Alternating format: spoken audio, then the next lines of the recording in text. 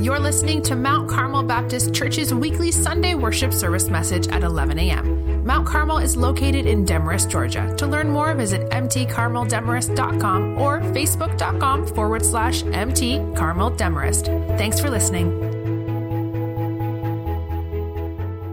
Provided for you in your bulletin.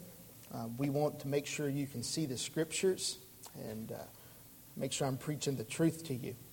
And if you don't have the notes, or if you're watching online, you can also go to your smartphone, download the YouVersion Bible app. That's YOU version. Click on the More tab, tap Events. Find Mount Carmel Baptist Church, or click on the 11 o'clock service. And most of the notes, quotes, and references and fill in the blanks that you have in your bulletin are provided for you there as well.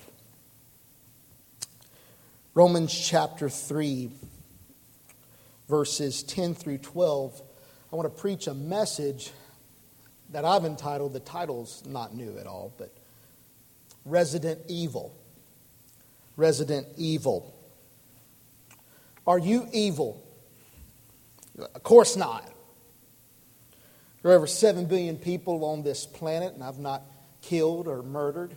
In fact, I went over to my little old lady neighbor house the other day and set up her internet connection. You're like, how could I be evil? Well, we may not be evil in the same degree as Adolf Hitler or Osama bin Laden. But what if I told you that you have it within you? Do you know what you're really capable of? What's the evilest thing you've done? We sometimes speak of being shocked by people's behavior, but I would contend to you that if you can't imagine it, you're capable of doing it. Are you willing to confront the evil within? And isn't it odd, the tension that we humans experience, that we can build churches and drop bombs? We develop intensive care units for the critically ill and use the same technology to torture our enemies. There's something unique about us. In Romans chapter 3, the Apostle Paul has filed his final charge against all of humanity. People are not inherently good. And I need you to write that down, underline it. Because it's one of the ways in which the Christian worldview, Christian thought, differs from every other thought and secularism. We do not believe people are inherently good. All humanity is under sin. And when Paul talks about being under sin, he is saying that we're all in the grip of evil. We're dominated by sin's dread sway. We experience spiritual decomposition. We are collaborators with evil. We exist in a state that theologians call, and we discussed this last week. If you missed the sermon, please go back and watch it. But it's called total depravity. This means evil itself affects every part of our being. Not that we're as bad as we could be, but that every aspect of our lives, totally, including our mind, emotions, sexuality, conscience, and will, is adversely affected by sin. Our whole nature is permeated with evil. Our relationships with one another also suffer because society can be no better than those who constitute it.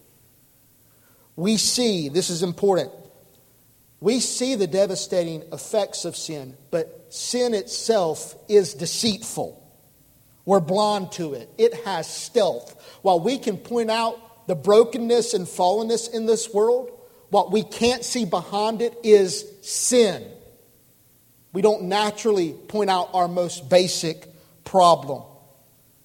Our souls are deprived of the power to resist sin and evil. We inevitably sin. Sin lives in people, and people live in sin. That's what I mean by the collaboration. And this is a bold claim. Some may consider it an outrageous claim. But this is what the Bible says. It's a serious charge. And what proof is there? What are the symptoms of this sickness? What are the evidences that we are residences of evil? Look at Romans chapter 3, and we're going to look this morning at verses 10 through 12. Notice what it says. As it is written. As it is written. There is no one righteous, not even one. There is no one who understands. There is no one who seeks God. All have turned away. All alike have become worthless. There is no one who does what is good, not even one. The main idea that I want us to unpack from this passage today, and you can write this down, we all are residences of evil. That evil lives inside of each and every human being, you and I. We all are residences of evil. And what we're going to ask is, what is the proof? The Apostle Paul begins to unveil the power of sin. That you and I are haunted continually by evil. And notice how Paul begins. He says, as it is written. As it is written. The following is not my statement or Paul's statement. Prosecutor Paul has called none other than God himself as the final witness against humanity. This is God's statement. God has looked down from heaven upon humanity, and whatever he discovers, he will disclose. He is free from uncharitableness and injustice. There is no motive in God to paint the picture any better or worse than it is. He's going to tell you the truth. He's going to tell you exactly how he sees us. And what you're going to see in this is that God sees the effects of total depravity. He is going to call each member of your body, every body part you have, is a servant of sin. That's how God sees it. And I want to encourage you as we go through these, please go home, when you go home, and research the context of these original quotations that Paul gives. Here's evidence number one, and I'll share with you where he gets it from. Evidence number one, write it down. No one is continually righteous and does good. No one is continually righteous and does good. This quotation, like most of Paul's, comes from the Greek Old Testament called the Septuagint. And it's been taken from two places, Psalm 14, 1 through 3. Psalm 14, 1 through 3. And then there's a parallel passage in Psalm 53, 1 through 3. Almost identical. Psalm 53, 1 through 3. Now, if you go back, and if you'll go do this and compare those psalm passages to Paul's text, you will notice one significant difference between the psalm text and Paul's text right here. The psalmist says, there is no one who does good. And Paul here, notice what he says, there is no one who is righteous. He makes an alteration. Paul quotes, there is no one righteous. A few commentators think that what Paul is doing, he's actually wedding together another passage of Scripture. It's from Ecclesiastes 7:20. Ecclesiastes 7:20. There is not a righteous man on earth who does what is right and never sins. And never sins. The point is, Paul wants to emphasize righteousness. Now catch what this means. God is looking down over humanity. He looks over every person. And he says this, no one is right with me. Not a single one. Now will you please just catch that, let that hit the pit of your soul. It doesn't matter what you think in this instance. We actually have God's witness. And he is saying, you're not right with me. No one has ever lived a perfect life, not perfect in every thought, affection, word, and deed. From God's point of view, none of us are righteous or are right with God. And in fact, he goes even further to say, no one does good. We talked about this last week, that if there's any good that happens in society, if there's any restraint of evil, it is due to God's, what we call common grace. That if God didn't give a grace over all of humanity, we would rip one another apart. And here's the unique thing when he talks about there is no one who does good, not even one. The literal idea is there is no one who shows kindness. You're like, wait a minute, Pastor, I know somebody who's kind. The idea of kindness is benevolence in action. Benevolence in action. We have a benevolence ministry right here at Mount Carmel. What's benevolence? It's where we take our resources and help those who are without or in adverse circumstances, right? But let's just be honest. Can we ever compare our kindness or benevolence to the kindness or benevolence of God? It is incomparable. How many times have you shown kindness to someone, and even after you've shown kindness, you've thought, well, I probably could have did a little bit more. I could have done better. I could have been more kind. I could have been more gracious. I couldn't have done it as begrudgingly, right? I couldn't have done it with a caveat. You got to realize when we talk about kindness, God talks about showing kindness, and He did it by bankrupting heaven and sending His one and only Son. He didn't spare anything in showing kindness to us. And His Son bled and died naked on a cross to erase your sin. That's kindness. Let's just be honest. If that's kindness, we have done no good. None. Evidence number 2. No one understands and seeks God. No one understands and seeks God. In this age of scientific progress and advanced technology, even Brother Richie and I were talking about it before service, how my dad just had this amazing open heart surgery, how they can stitch you back together and he's up and running again. It's really amazing. Humankind has a brilliant intellect, yet when it comes to spiritual things, we are spiritually clouded. Cannot see it.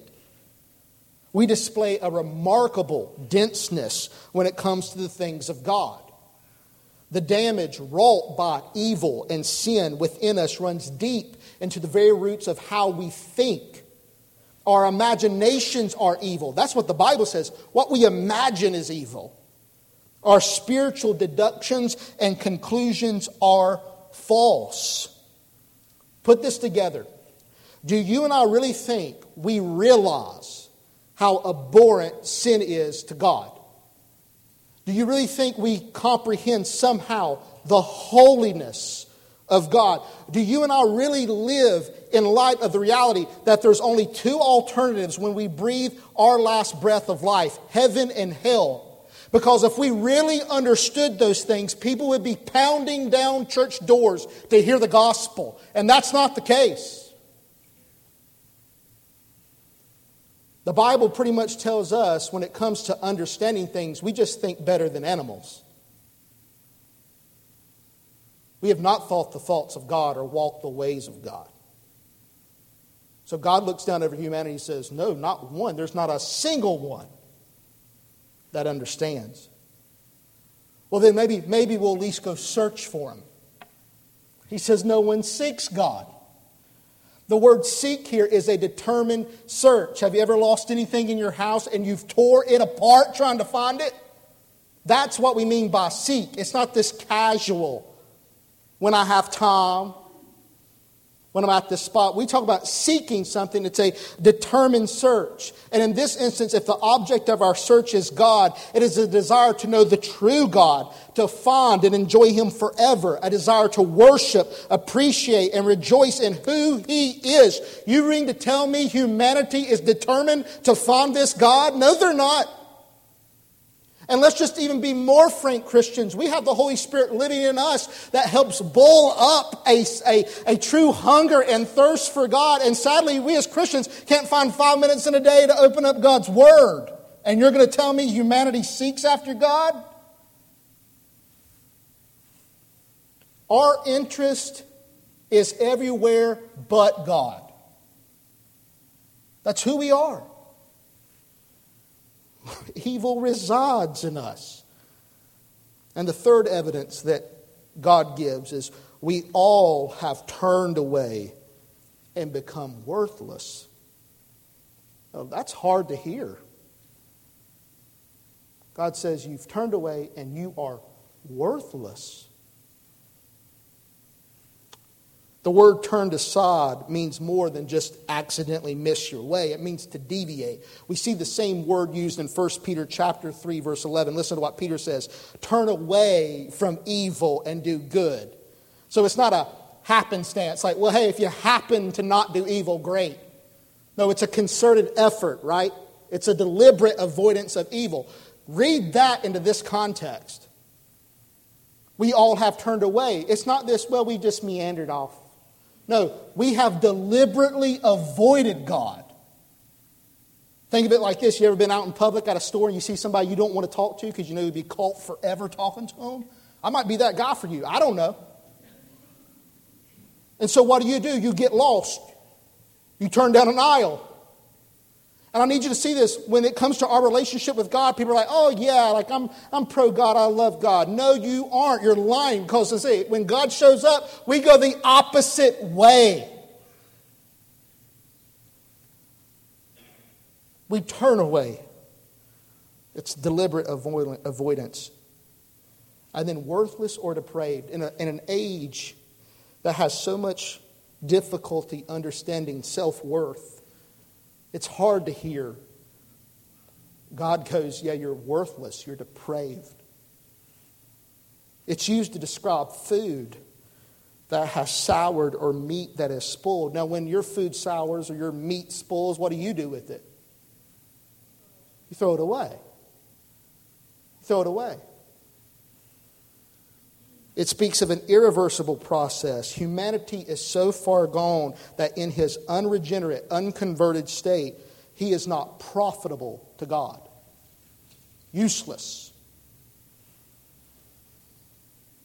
We cannot feel our God-given purpose as creatures made in his image.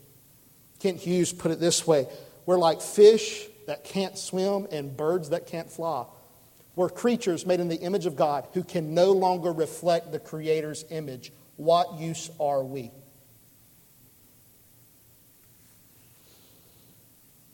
There's a clear distinction between God's attitude and viewpoint of our sin and our attitude and viewpoint of our sin. Habakkuk put it this way. Your eyes are too pure to look on evil, and you cannot tolerate wrongdoing. So why do you tolerate those who are treacherous? Because, God, why haven't you wiped everybody out yet? And we'll get to that. But you and I, we hug sin in our hearts. We play with sin. Where sin leads, we will follow. Yet God considers sin so heinous that just one sin merits death. God considered sin so heinous that the death of his only begotten Son could make him forget sin. Ask yourself, and this is where you got to put yourself to the test. Considering God's perspective, how well do you understand God? We don't. How diligently are you seeking God? We don't. How much goodness would God find in your daily life? None. Paul's point is that an honest look at the facts of sinfulness and evil residing in us will inevitably include you and me under God's judgment. We should come to the conclusion when we hear God's witness statement, we're under his judgment. We're under his wrath. Prosecutor Paul asked God as his witness, can you identify the perpetrator? Yes, he's in the courtroom. Can you point him out? And he points his finger at you and me. It's you and me. Now get this, church. There is absolutely now nothing in us that is the basis for God saving us. He's done told us we're worthless. Worthless. There's nothing in you that I find worth saving. That's hard to hear. And here's the good news, and this is the great news, is that the basis of our salvation isn't our nature or character. The basis of our salvation is the nature and character of God himself. God is love. We are evil. God is love. But here's what happens. God goes, but I can make a choice to save you. You see how that works? We are not in and of ourselves lovely. He makes us lovely. You see the difference? We are not in and of ourselves good, but He can impart righteousness to us as a gift.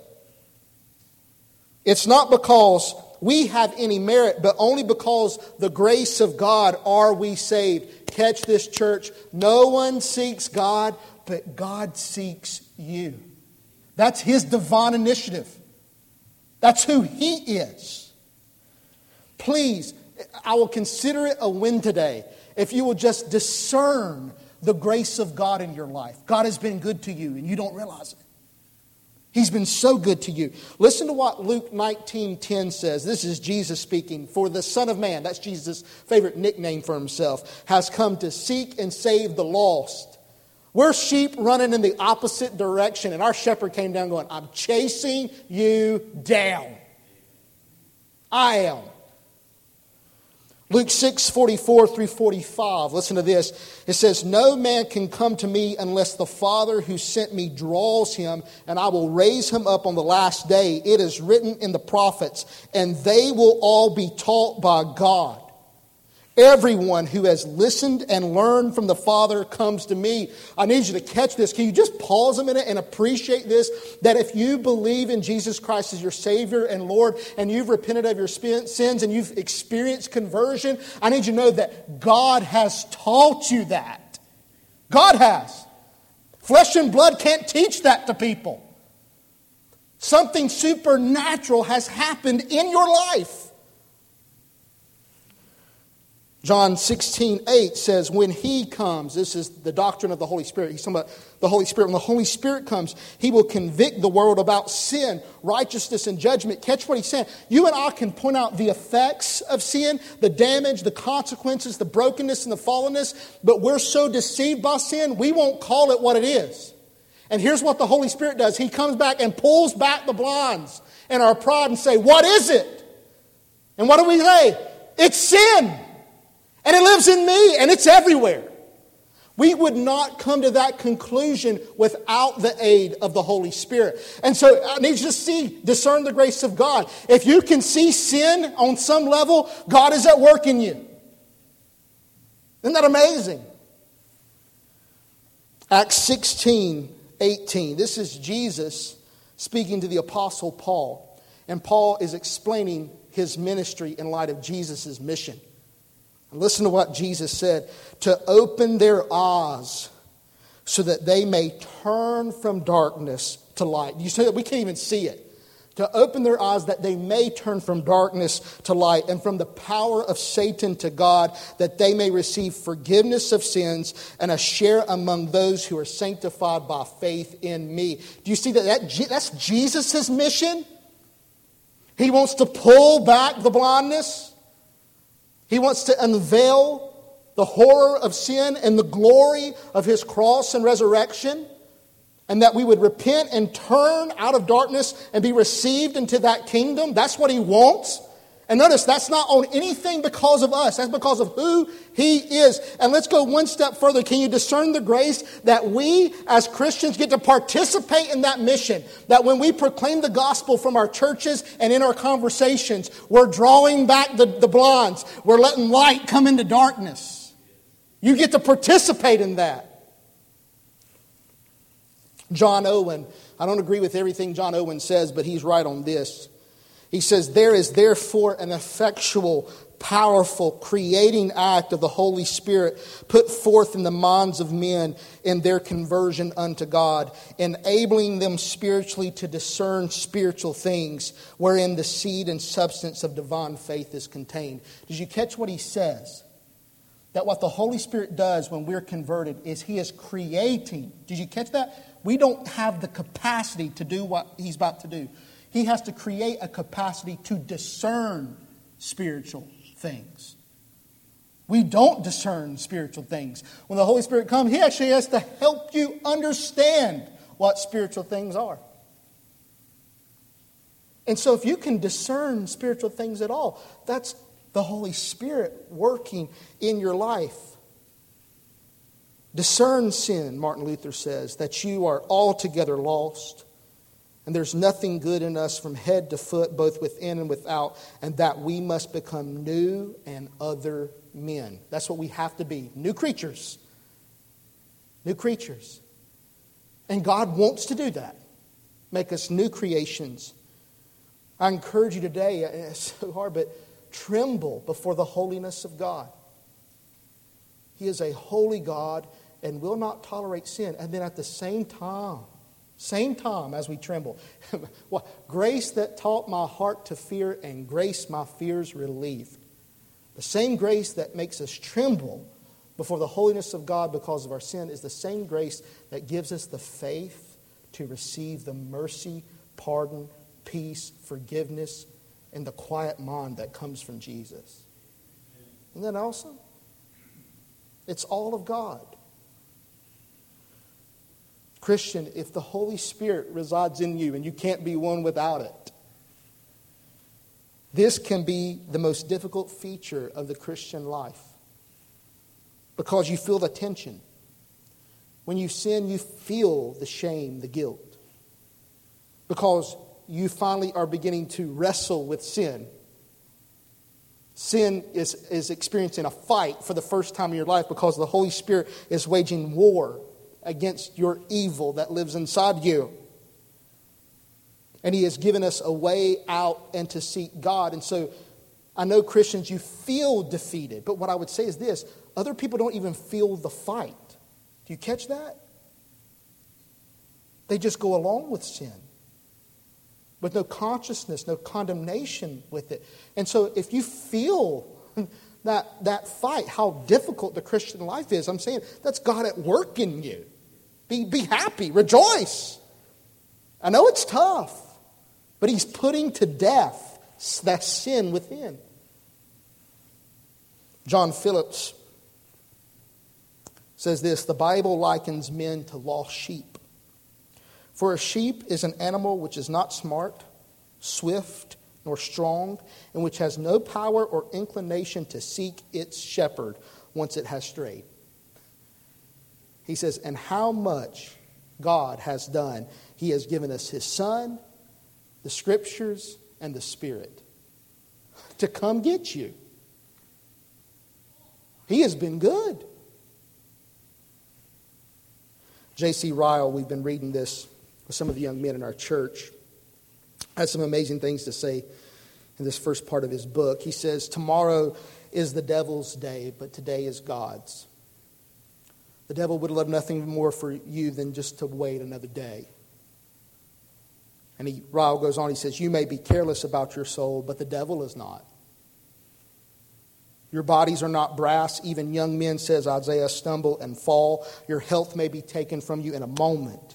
It only needs a fall, a fever, an inflammation, a broken blood vessel, and the worm would soon feed upon you in your grave. There is not but a step between any of you and death. This night your soul might be required of you. That's not fear-mongering. That's the truth. That's the truth. So you mean to tell me if you recognize today you're under the judgment of God and you're going to play with sin a little longer, not knowing, with no guarantee that you might step into eternity tonight? It's utter foolishness. Utter foolishness. Spurgeon, when he preached this text, he talked about this other text. He says, seek the Lord while He may be found. Call upon Him while He is near. And this is what he said. He says, but I wish somehow that I could get a hold of the hand of you who hesitate, you who linger, and say to you, oh dear friend, do seek the Lord. As you love yourself, do seek the Lord. As you would be happy, seek the Lord. As you would lead a life that shall be noble and pure, do seek the Lord. As you would stand without trembling when the heavens are on fire, seek the Lord. As you would live forever when the sun is turned into a black coal and the moon is like sackcloth of hair and the stars have fallen like withered leaves. as you would be eternally blessed, seek the Lord. I'm going to ask every head bowed and every eye closed.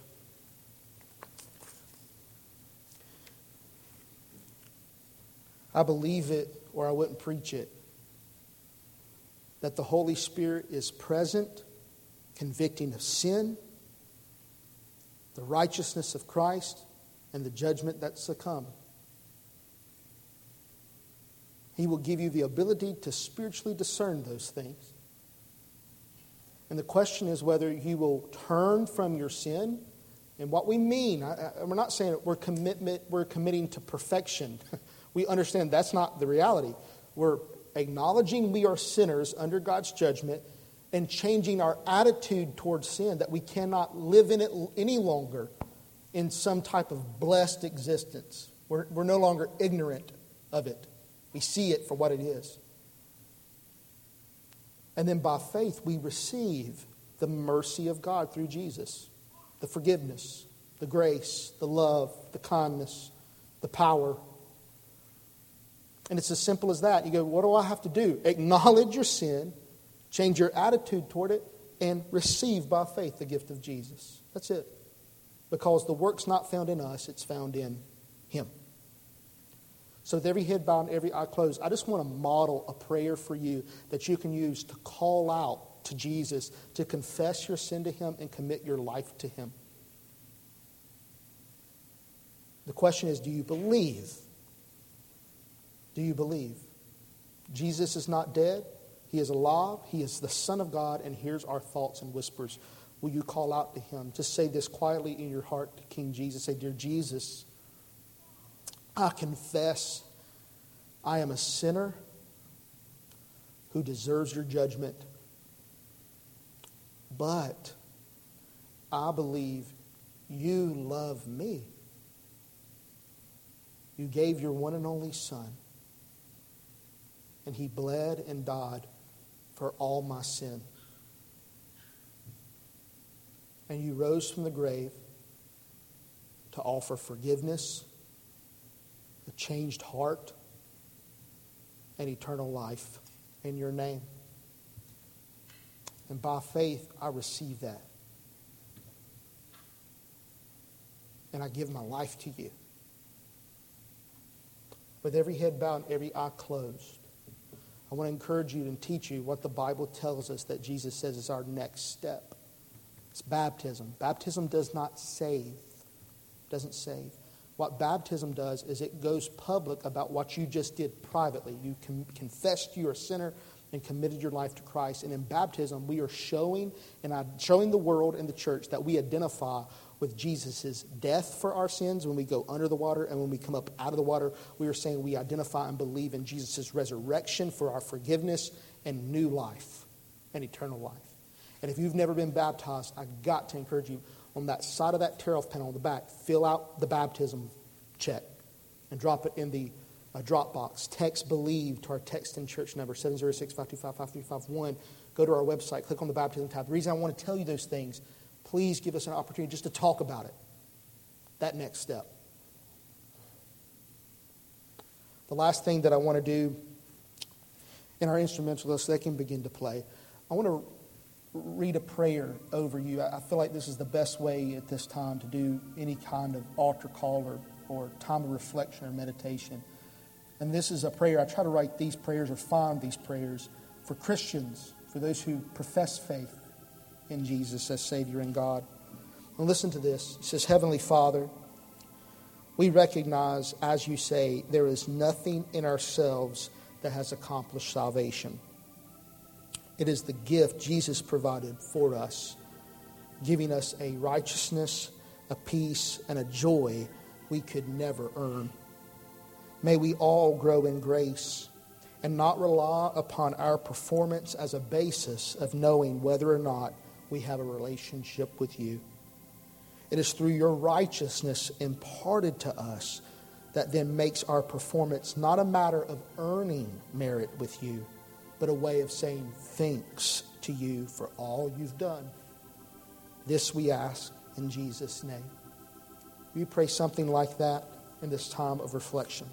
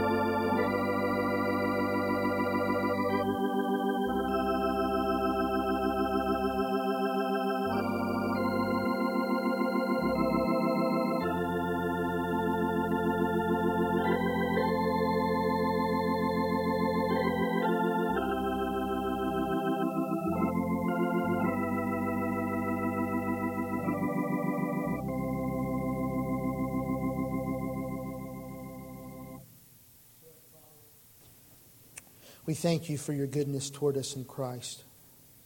Lord, we can never fathom the sinfulness of sin, your infinite holiness, how much we deserve the devil's hell, and then God, on the flip side, to think of your immense love for us, that it can overcome all of that, that you would not even spare your own Son. You gave us a forgiveness we didn't earn, can't do anything for. The gift of your Spirit, just to know the Spirit lives in us. As I mentioned, it's better than heaven, just knowing that. So we thank you. Lord, help us to discern more and more of your grace in our lives. That we recognize every good thing comes from you, and then especially the goodness of salvation and the gift of the Spirit. We thank you for the opportunity to study your word and worship together. Build us up in the most holy faith and help us to make much of Jesus as we go out of here. We thank you, Lord Jesus. Come quickly. We pray this in your strong name, and all God's people say, amen. I got just announcements before we sing one last song together, which I'm really excited to sing with you. 3 things. One, if you want to RSVP for church, you can fill out the back of the tear-off panel.